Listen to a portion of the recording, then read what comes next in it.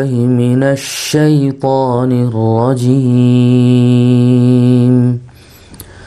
بسم الله الرحمن الرحيم. كتب عليكم إذا حضر أحدكم الموت إن ترك خيرا الوصية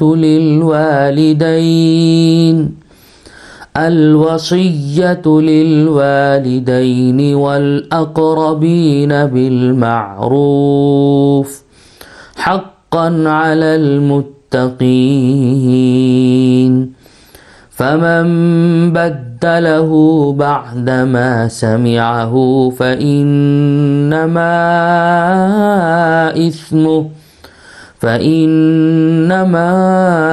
إثمه على الذين يبدلونه إن الله سميع عليم. فمن خاف من موص جنفا أو إثما فأصلح بينهم فلا إثم عليه إن الله غفور رحيم.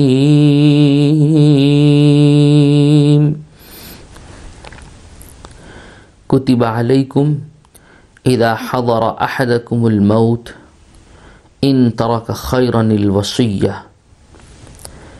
تم پر فرض کیا گیا ہے کہ اگر تم میں سے کوئی اپنے پیچھے مال چھوڑ کر جانے والا ہو تو جب اس کی موت کا وقت قریب آ جائے وہ اپنے والدین اور قریبی رشتہ داروں کے حق میں دستور کے مطابق وصیت کرے.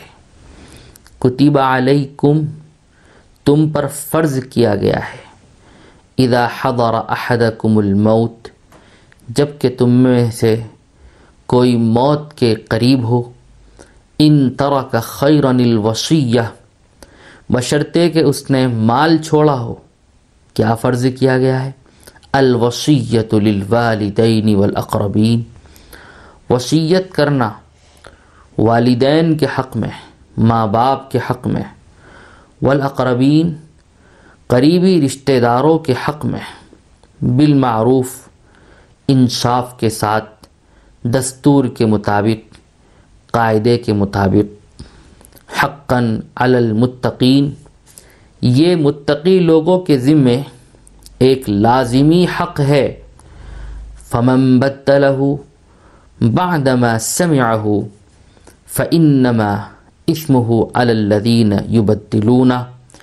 پھر جو شخص اس وصیت کو سننے کے بعد اس میں کوئی تبدیلی کرے گا فإنما اسمه علی الذین یبدلونہ تو اس کا گناہ ان لوگوں پر ہوگا جو اس میں تبدیلی کریں گے. ان اللہ سمیع علیم بے شک اللہ سب کچھ سنتا ہے، جانتا ہے. بے شک اللہ سب کچھ سننے والا ہے، علیم سب کچھ جاننے والا ہے.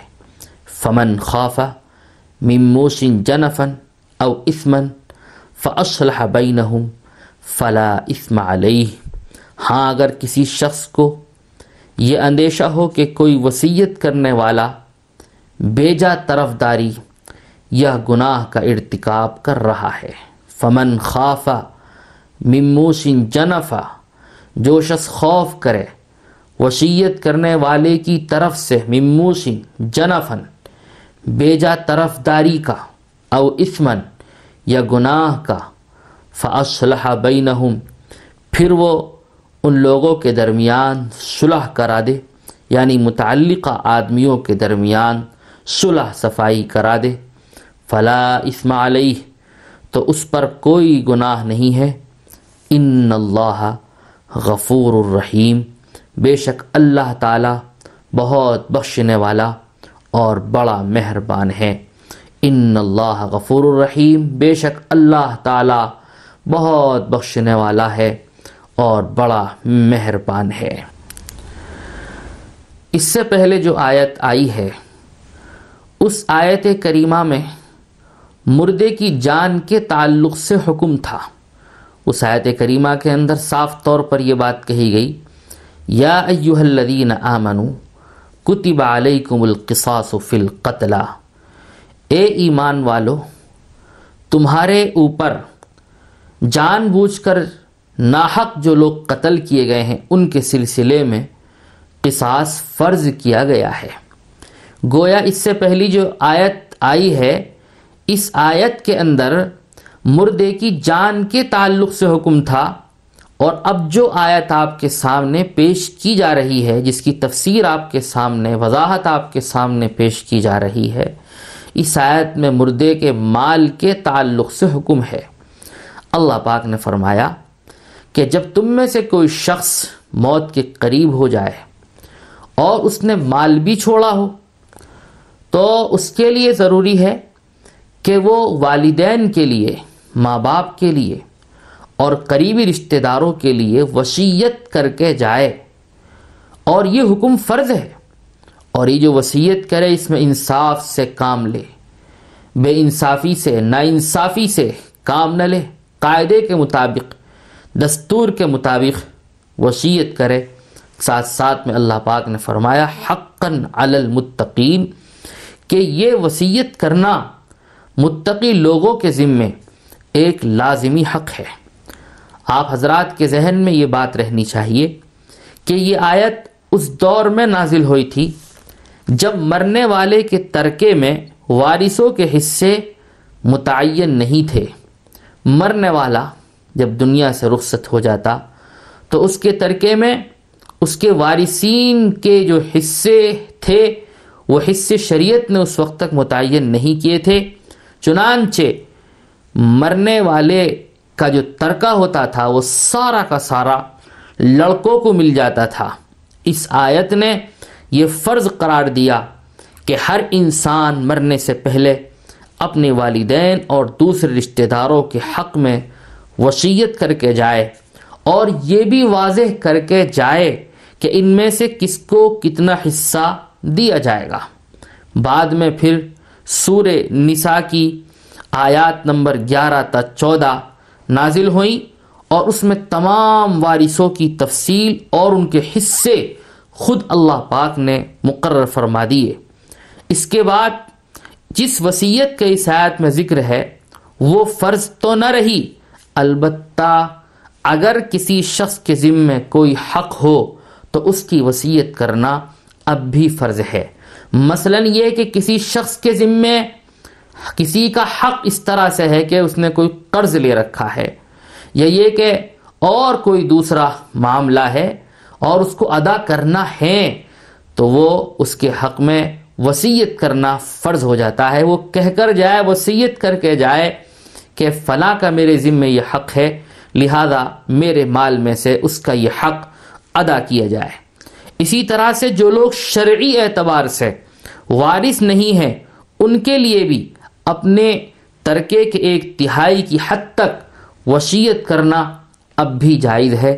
مطلب اس کا یہ ہے کہ کوئی شخص اگر اپنے مال میں سے وصیت کرنا چاہے وارثوں کے علاوہ دوسروں کے لیے، وارثوں کے لیے تو وصیت کرنا جائز نہیں ہے، اس لیے کہ اللہ پاک نے وارثوں کے لیے خود حصے متعین فرما دیے ہیں۔ لا وصیت لوارث، قاعدہ ہے کہ وارث کے حق میں وصیت جاری نہیں ہوتی ہے۔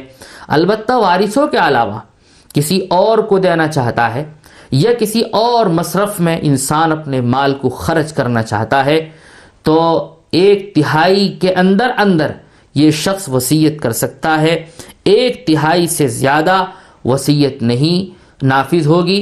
یہ مثال کے طور پر کوئی شخص کسی مسجد کو اپنی جائیداد دینا چاہتا ہے، یا یہ کہ کسی اور کو اپنا روپیہ پیسہ، اپنا مال، اپنی دولت دینا چاہتا ہے اور وہ وارث بھی نہیں ہے، تو 1/3 تک تو دے سکتا ہے۔ 1/3 سے زیادہ کی وصیت اس نے کی ہے تو یہ وصیت نافذ نہیں ہوگی۔ البتہ اتنا ضرور ہے کہ اس کے حق میں جو ضروری ہے، یعنی اس کے ذمے جو حق ہے، وہ حق جو ہے وہ تو اس کے مال میں سے ادا ہی کیا جائے گا، خواہ وہ حق 1/3 سے زیادہ ہی کیوں نہ ہو۔ اللہ پاک نے فرمایا کتب علیکم اذا حضر احدکم الموت ان ترک خیرا الوصیۃ للوالدین والاقربین بالمعروف، تم پر فرض کیا گیا ہے اگر تم میں سے کوئی شخص اپنے پیچھے مال چھوڑ کر جانے والا ہو تو جب اس کی موت کا وقت قریب آ جائے وہ اپنے والدین اور قریبی رشتہ داروں کے حق میں دستور کے مطابق وصیت کر کے جائے، حقاً علی المتقین، جو لوگ اللہ سے ڈرنے والے ہیں ان کے ذمے یہ ایک لازمی حق ہے۔ پھر آگے اللہ نے فرمایا فَمَن بَدَّلَهُ بَعْدَمَا سَمِعَهُ فَإِنَّمَا إِثْمُهُ عَلَى الَّذِينَ يُبَدِّلُونَ، جو شخص اس وصیت کو سننے کے بعد میں اپنی طرف سے اس میں کوئی تبدیلی کرتا ہے تو اس کا گناہ وصیت کرنے والے کو نہیں ہوگا، بلکہ جس نے تبدیلی کی ہے اسی کے اوپر اس کا گناہ ہوگا، یہ وصیت کرنے والے کے اوپر اس کا وبال نہیں ہوگا۔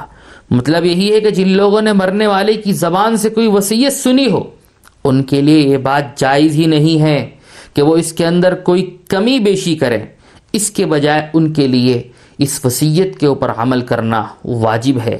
اسی کو اللہ نے بہت صراحت کے ساتھ میں بیان فرمایا فَمَن بَدَّلَهُ بَعْدَمَا سَمِعَهُ فَإِنَّمَا إِثْمُهُ عَلَى الَّذِينَ يُبَدِّلُونَ، جو شخص اس وصیت کو بدل ڈالے بعد اس کے کہ اس نے خود سنا ہے اس وصیت کو، فَإِنَّمَا إِثْمُهُ عَلَى الَّذِينَ يُبَدِّلُونَ، تو بے شک اس کا گناہ انہی لوگوں پر ہوگا جو اس کو بدلنے والے ہیں، اور جس نے وصیت کی ہے اس پر اس کا کوئی گناہ اور کوئی وبال نہیں ہوگا۔ ان اللہ سمیع علیم، بے شک اللہ سننے والا ہے، خوب سنتا ہے، ہر ایک کی سنتا ہے، ہر وقت سنتا ہے، علیم خوب جاننے والا ہے، ہر ایک کو جانتا ہے، ہر ایک کی جانتا ہے، ہر ایک کی بات اور حقیقت اللہ ہی جانتا ہے۔ فمن خاف من موص جنفا او اثما فاصلح بینہم فلا اثم علیہ ان اللہ غفور رحیم۔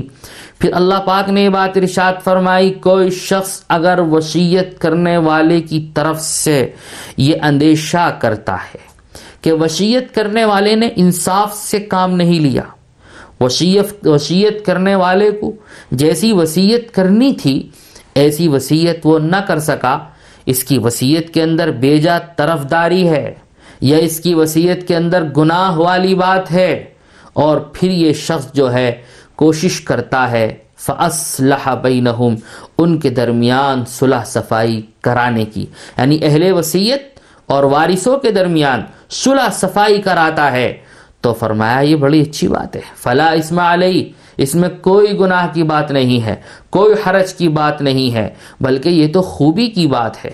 ان اللہ غفور الرحیم، بے شک اللہ بہت معاف کرنے والا ہے اور بڑا مہربان ہے۔ مطلب اس کا یہ ہے کہ اللہ پاک تو گنہگاروں کو بھی بخشتا ہے، جو لوگ بڑے بڑے معاصی کے مرتکب ہو جاتے ہیں اللہ پاک ان کو بھی بخشنے والا ہے۔ پھر یہ شخص ایک وصیت کرتا ہے جس کے اندر بیجا طرفداری تھی یا یہ کہ گناہ والی بات تھی، اور پھر سمجھانے سے صلح صفائی کرانے کی بنیاد پر یہ اپنی اس وصیت سے پھر جاتا ہے، تو اللہ پاک اس کے اس گناہ کو معاف کرنے والے ہیں۔ بے شک اللہ بہت معاف کرنے والا ہے اور بہت زیادہ رحم کرنے والا ہے۔